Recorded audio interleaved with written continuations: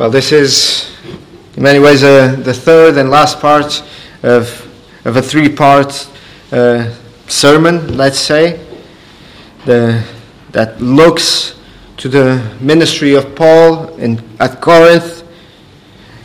And just for the sake of those that perhaps have been unable to hear the previous two sermons, just a little bit catching up or a little bit of context, we have looked at the city of Corinth. Paul is in this city, this privileged location between two busy ports. Corinth was perhaps the most important commercial city of its day in the south of Greece. But it was also a city known for its commerce, for its trade, for its industry. But it was also a city, perhaps unsurprisingly, being a city of many visitors and many much trading in and out. It was also a city known for its immorality. It is often the case with port cities, with cities of trade, that sexual depravity was very pronounced there. To add to that was the fact that perhaps the deity, the pagan deity that was the main deity of the city was Aphrodite or Venus, and the temple of Venus or Aphrodite, the goddess of love and fertility, according to Greek and Roman mythology, was located there, the main temple. According to historians of those days, there was cultic prostitution happening. Every night, the women priestesses that served in the temple would descend upon Corinth, on the town, on the city, and they would perform what we know. The moral reputation of Corinth, therefore, for many centuries, even to the day of when Paul was there, was one of great immorality. To say that someone was, to use the word to Corinthianize, was to say that someone was acting immorally. To call someone a Corinthian girl was to call someone a prostitute. So Corinth was vile to its core.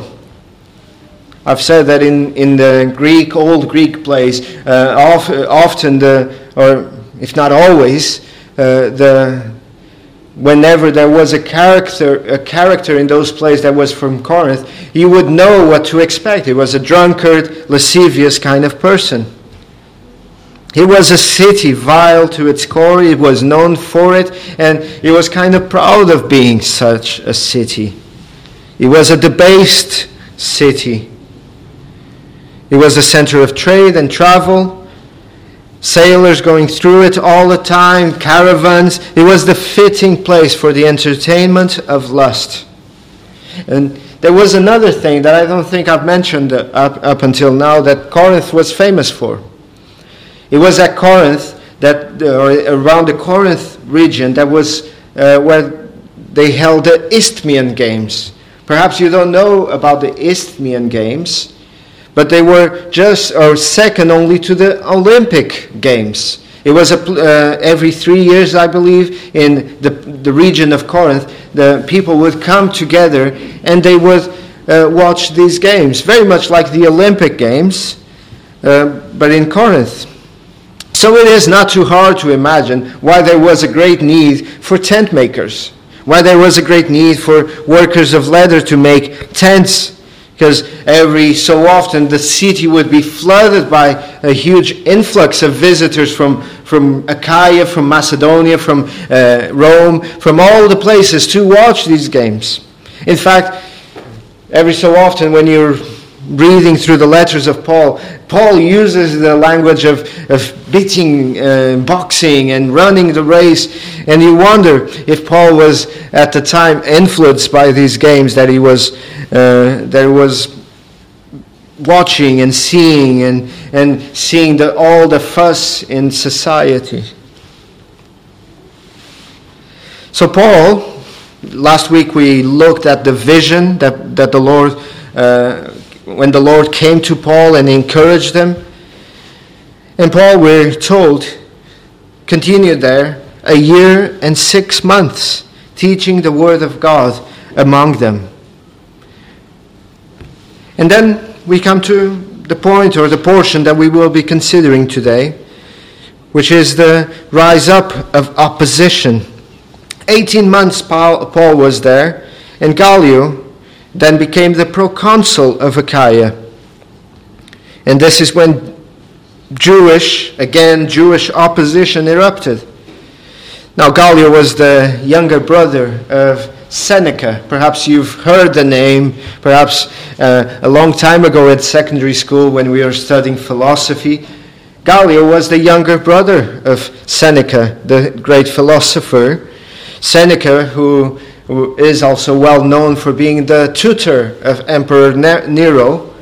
I don't think he would have put this on his CV nowadays, seeing how Emperor Nero's tenure as an emperor went. But he was the tutor. And so Gallio, Seneca, you can see that this man was from a preeminent family. He was from an influential family, from an aristocratic family in his day. Seneca actually said of Gallio, his younger brother, that no man is as sweet to one as Gallio is to everyone. That's a nice compliment for an older brother to say. I don't know if you have older brothers, but usually older brothers don't say these kind of things. But this one said, he said that he was the sweetest man. No one was as sweet as him was to everyone. And this is an important verse, just as an aside, parentheses, because Luke tells us that Gallio was the proconsul of Achaia. This became actually the most clear and precise method for dating something in Paul's life. We can actually know for sure and use this instance as a peg to date back and forwards the life of Paul.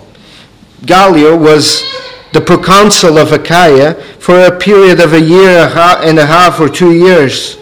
He was a proconsul from the second half of 51 into, less than a year. For a very short period of time, less than a year, he was proconsul, and he had to leave because of his ill health. And this helps us to peg Acts 18 in history. This is happening somewhere between second half of 51, early 50, so we can be moderately sure that Paul was around Corinth in late 49, early 50s, to the middle or the end of 51. And again, another proof that Luke is an accurate record taker. Gallio was the deputy, the representative, the governor of Achaia. And it was in Corinth, the center of trade, that perhaps Gallio spent most of his time as a governor, as a proconsul. It was at Corinth that to this day there still is the tribunal as a remnant, an archaeological site, the tribunal where Gallio would have passed this precise judgment. So what is happening here? Perhaps when the Jews heard of this new proconsul, and because they were very upset with Paul, and they were opposing him, they thought, well, there's a new proconsul, a new leader, a new governor in town. Let's try and finally quench this situation. Let's go to him and make it illegal to be a Christian. And so the Jews went up to Gallio, and they made complaints against Paul. They were saying that this man is teaching contrary to the law. This man is teaching things that are contrary to the law. And it's not the law of the Old Testament that they're referring to here. They know what they're doing. They're going to the Roman proconsul and they're saying, these men, especially this guy, Paul, he's teaching things that are against the Roman law. You need to do something about it. When was the last time that we heard something like this? Not the last time, but one of the times where we see something like this happen. It's when the Jews went to Pontius Pilate, isn't it? And said the same thing. This man is making himself to be king. Caesar is going to be very upset with you. You need to do something about it.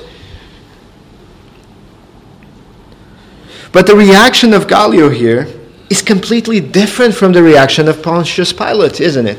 Pontius Pilate had a kind of, I'll wash my hands. You do you. You judge this matter and I'll wash my hands off of it. But actually Gallio here, I would submit, has a much nobler action and a much nobler attitude than that of Pontius Pilate. He says, even as Paul was about to speak, he says, well, wait there.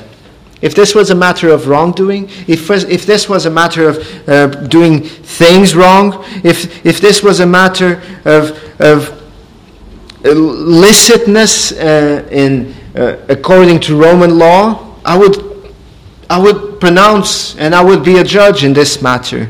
But as I perceive, and here perhaps Gallio already heard Paul being in Corinth and Paul being in Corinth for a few months already, perhaps Paul had an opportunity to hear what Paul was doing, or perhaps he knowing that this was coming, he researched and he tried to understand what was happening in these days, in this situation. He says, well, but as I perceive it, this is not a matter of Roman law. This is a matter of names and words. This is a matter of your own law. This has nothing to do with Roman law. It's a matter of semantics for you guys. It has nothing to do with Roman law. Because in Roman law, Jews were permitted to worship according to the Old Testament. They had a special dispensation. They had an exemption. The exemption was sort of, as long as you don't revolt, as long as you don't do any rebellion, as long as you keep to the established law of the land, you're fine. We won't force you to worship the gods and goddesses of our religion, as long as you're faithful, abiding citizens. The day you start revolting, we're going to have troubles. That was the established status quo of the day. And for many, and really, Christianity being a pouring out of the Jewish religion, or a fulfillment of the Jewish religion, for Gallio, he was like, that's just a matter of words and semantics for you guys. They're well within the Jewish dispensation exemption, so I won't convict them. Gallio was not dumb. He knew what was happening. He knew that this was a matter of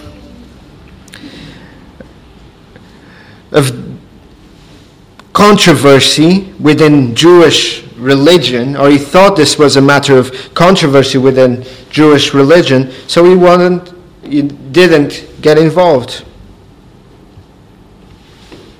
But this is from a human standpoint, right?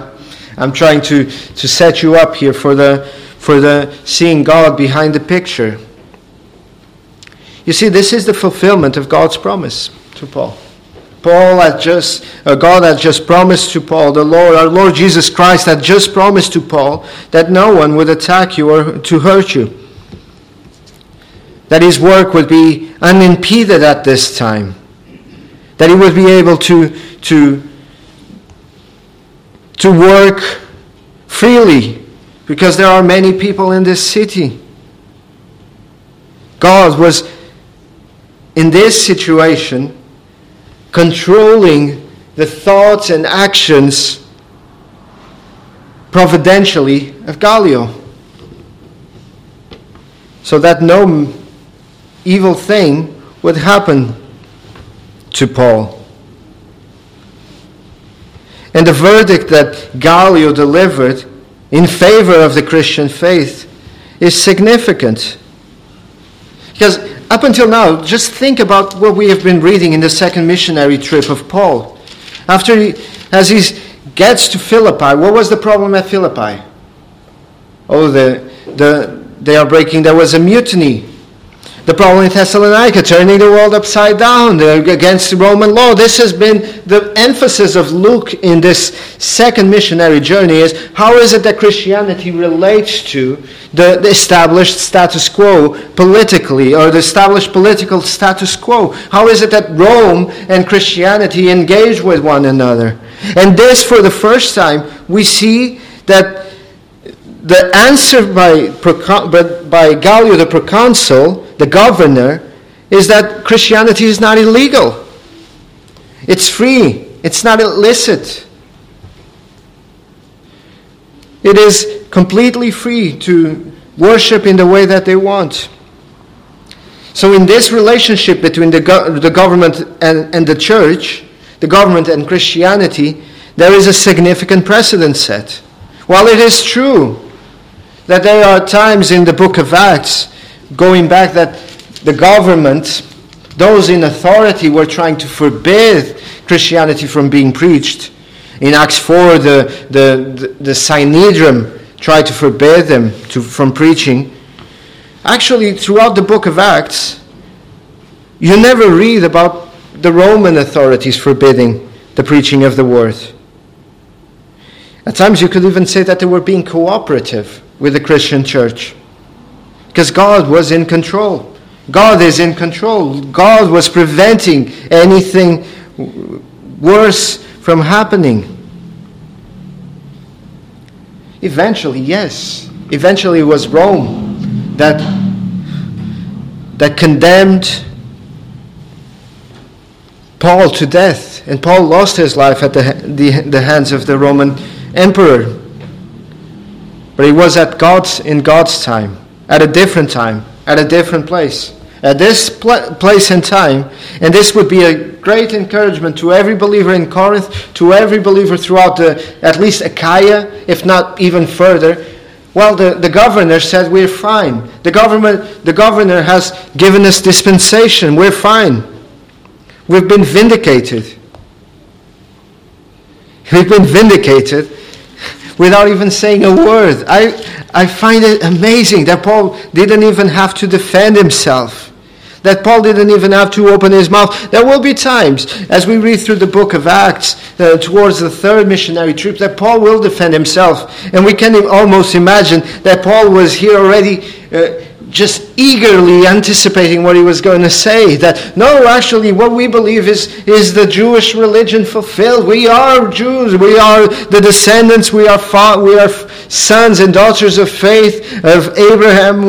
I suppose that was what Paul was expecting to say, but he didn't.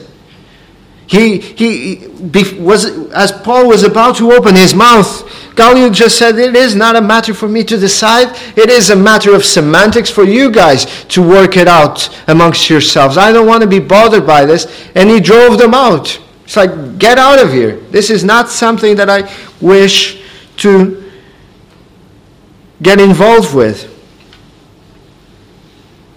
And we know there will come a time from history, not so much from the history that we read in the book of Acts. Perhaps we can have gleanings of it in the book of Revelation. Revelation being written towards the end of the first century. We know that there will come a time where this kind of cooperative, or this kind of not being bothered by Christianity will end. Perhaps in a way it was ending in Rome as well at this time with Claudius. We read from the historian that wrote the biography of Claudius that he expelled the Jews because of they were being very tumultuous because of this guy called Chrestus, which many and we believe was a reference, even though with an error, to Christ. But there will come a time around the end of the first century and beginning of the second century that the Roman Empire will rise up in opposition to Christianity specifically. Under Pliny, as the governor of Bithynia in the north of Turkey, under the Emperor Trajan, Christianity was outlawed in the beginning of the 2nd century. But at least at this time with Gallio, there is some breathing space. And then finally, we read what happened next. Before I draw some conclusions, as he drove them from the judgment seat, verse 17, all the Greeks took Sosthenes, the ruler of the synagogue, and beat him before the judgment seat. But Gallio took no notice of these things. Lest anyone thinks that I'm painting up Gallio here to be an exceptionally remarkable proconsul and someone to be emulated and to look up to. No. Even Luke, after saying these things, I believe with a kind of positivity in the actions of Gallio, he kind of balances it out by saying, well, actually, before any Christian reading this letter that I'm writing to Theophilus thinks that Gallio was a remarkably exceptional governor, let me just remind you what happened right after. After he drove them out, the Greeks, perhaps driven by some kind of anti-Semitism, they didn't like the Jews and the Christians and these guys. They are very exclusive. They only worship one God, and they're kind of atheistic. They don't believe in our gods. They would call Christians in the 1st century atheists. Why? Because they rejected the gods of the pagan pantheon. They beat up Sosthenes. There is even a sense of anti-Semitism in the words of Gallio. O Jews, he says in verse 14, if it were a matter of wrongdoing or wicked crimes, O Jews. So there is a mark of at least not being too happy with them. It's like we would be so much better if these Christians and these Jews and these guys were not here to bother us. So lest anyone thinks that they will get any help from the Roman justice, there is a discouragement here that prejudice and hostility, this prejudice and hostility that was coming to Sosthenes, will eventually come to us. Will eventually come to the Christians living in Corinth, will eventually come to the Christians reading this letter in the 1st century written, or this reading. Or it will eventually come to Theophilus, or will eventually come to us. We cannot expect the world to love us. In fact, we must not expect the world to love us. The world will hate us, our Lord Jesus said. But there is providence here. There is God working in the background. John Flavel, he said that God's providence is often only discerned when reading it backwards. It is better read like Hebrew, he said, reading it, Hebrew and Arabic, I think, Arabic as well. Instead of reading it from left to right, in your perspective, you read it from right to left. God's providence is often better read backwards, in hindsight, after things have happened, or in foresight, after things have happened. So what is the lessons for us in conclusion? As these things have happened, I think the apostle was encouraged.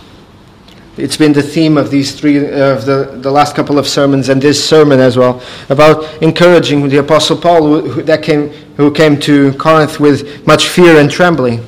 The encouragement here is that God is in control, that God is sovereign, that God controls even the hearts of unbelieving pagan governors like Gallio,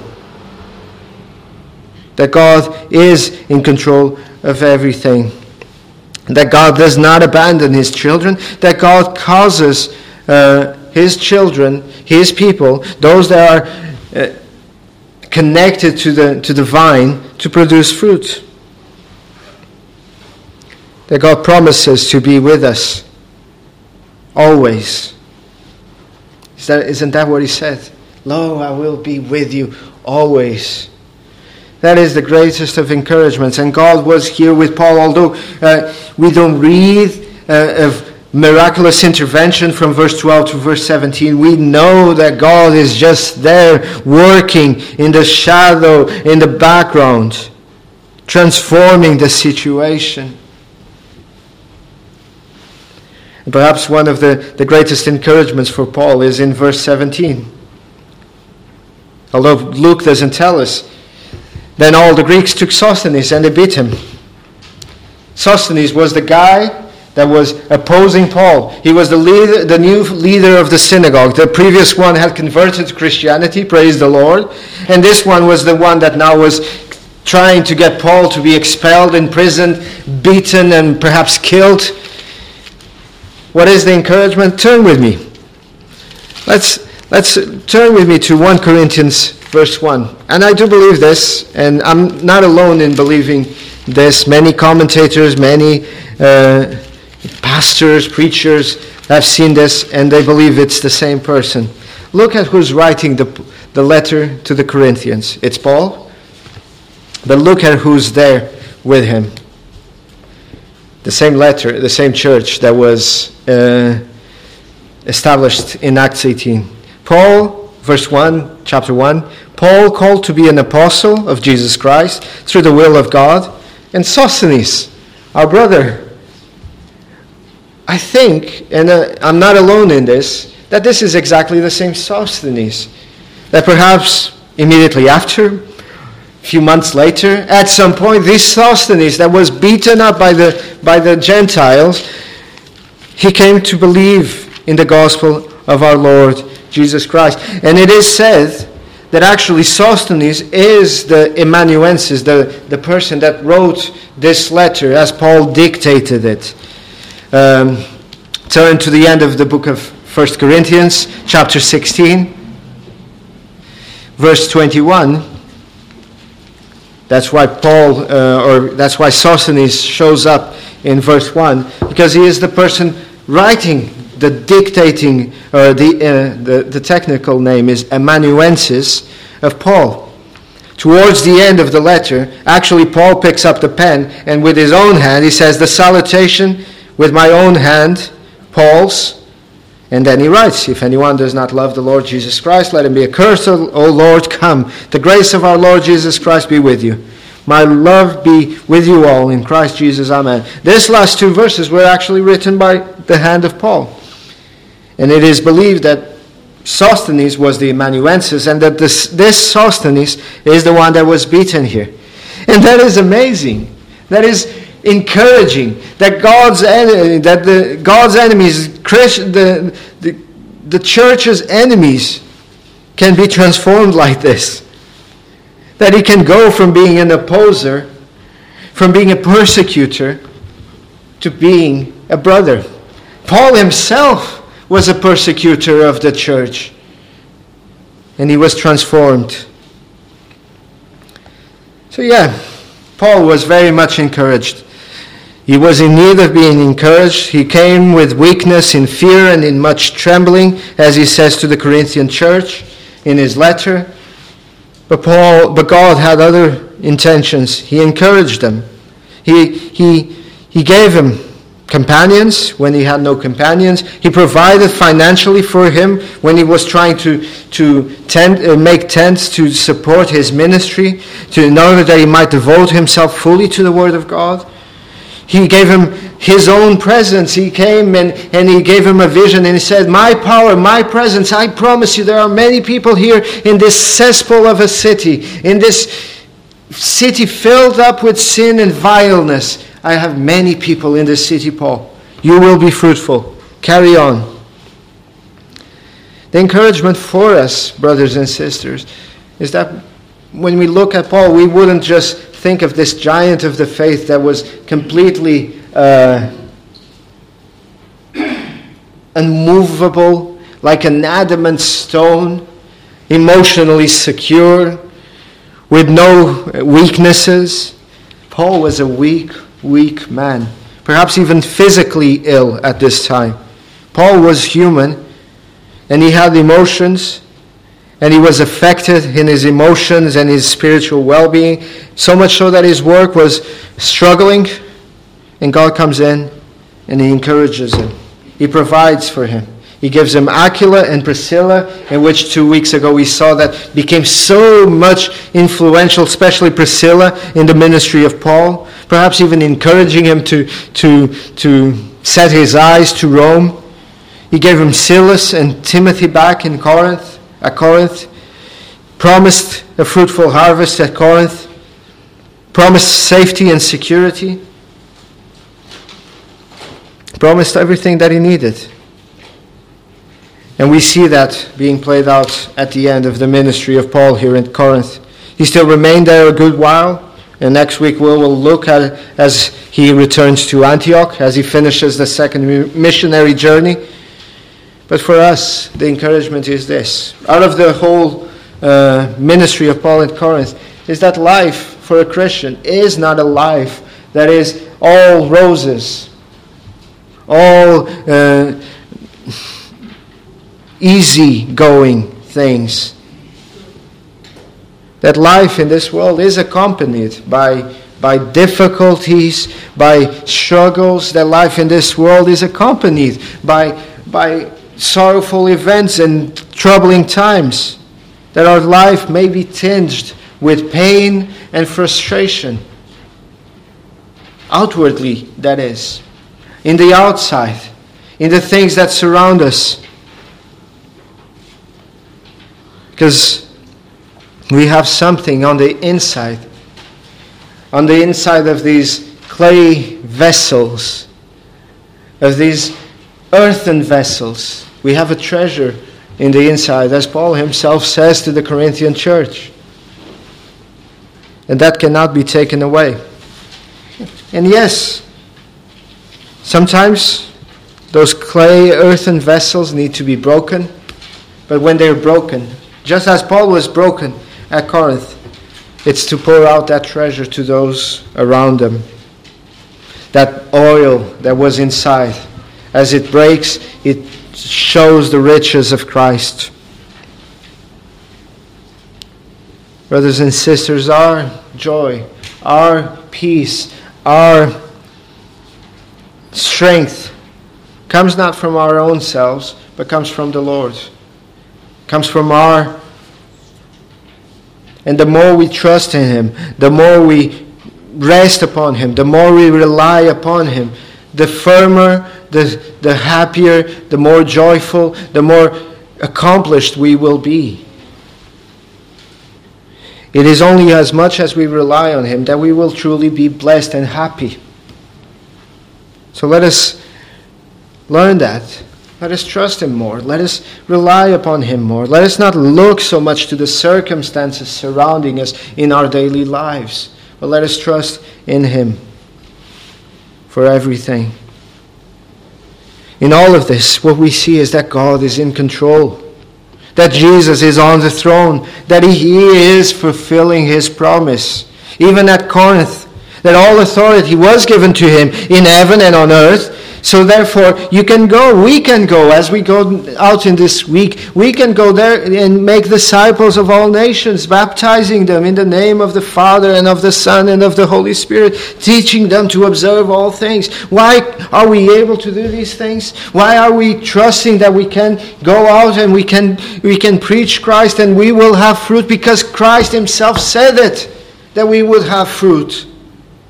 And this is not some kind of prosperity gospel, name it and claim it. It's like, but if Christ said that you will have fruit, claim it. Act like it. Believe in it. Trust in Him. What a security we have, brothers and sisters. What a security, what a promise we have. That He Himself said it. That we would bear much fruit. So why are we so cautious? Why are we so careful? Why are we so unwilling to take risks at times? Why are we so different from those that came before us? I would submit that there is a culture. And I was just talking about this just before the service. But there is a culture that has unfortunately changed the church instead of the church changing the culture. It is the culture of safetyism. It's a culture that causes us to be careful about everything we do and everything we seek to do, because we are very much afraid of what can go wrong. If everyone that came before us was afraid of what could go wrong, we would never have had the gospel go out into the world. If Paul was afraid of what could go wrong, he would have never went out, because things could go wrong and went wrong. But he had the security and the trust that God was with him. We live in this culture, don't we? And this was the thought that was on my mind. We live in this culture that because there is a heat wave,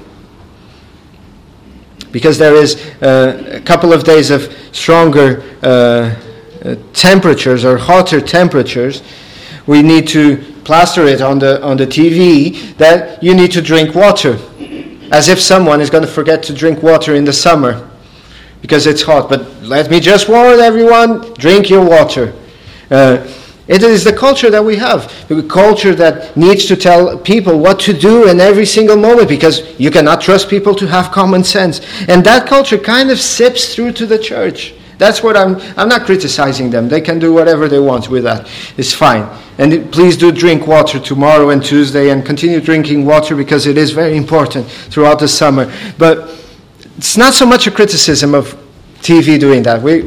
I've come to expect that TV will tell us the most commonsensical things to do. The problem is when we become like that in the church. The problem in the unfaithfulness and the sinful attitude is when we become like that in the church. When we do not trust God to overrule, when we do not trust God to undertake for us, when we do not trust God to do and to keep us, and to keep us safe. When we do not take risks for the Lord. The one who has been given power over all heaven and earth continues to be with us, to care for us, to keep us as his people. The God who comforts and encourages the downcast and the sorrowful is the same God we serve. And he continues to encourage us today. He continues to protect us today. He continues to be the same God for Paul that he is for me, for you, and for all of us who trust in him. Through his sovereign providence, he is still the same. So why is it that we don't trust him the same? Why is it that we act like that? Let us change. Let us trust him. Let us be faithful to him. And let us rest and rely upon him. Amen.